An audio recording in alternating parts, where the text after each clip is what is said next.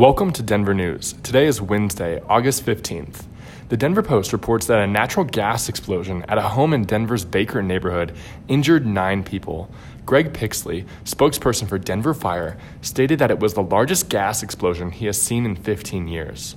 Some reported it sounded like a bomb. Others claimed it was as loud as an airplane crash.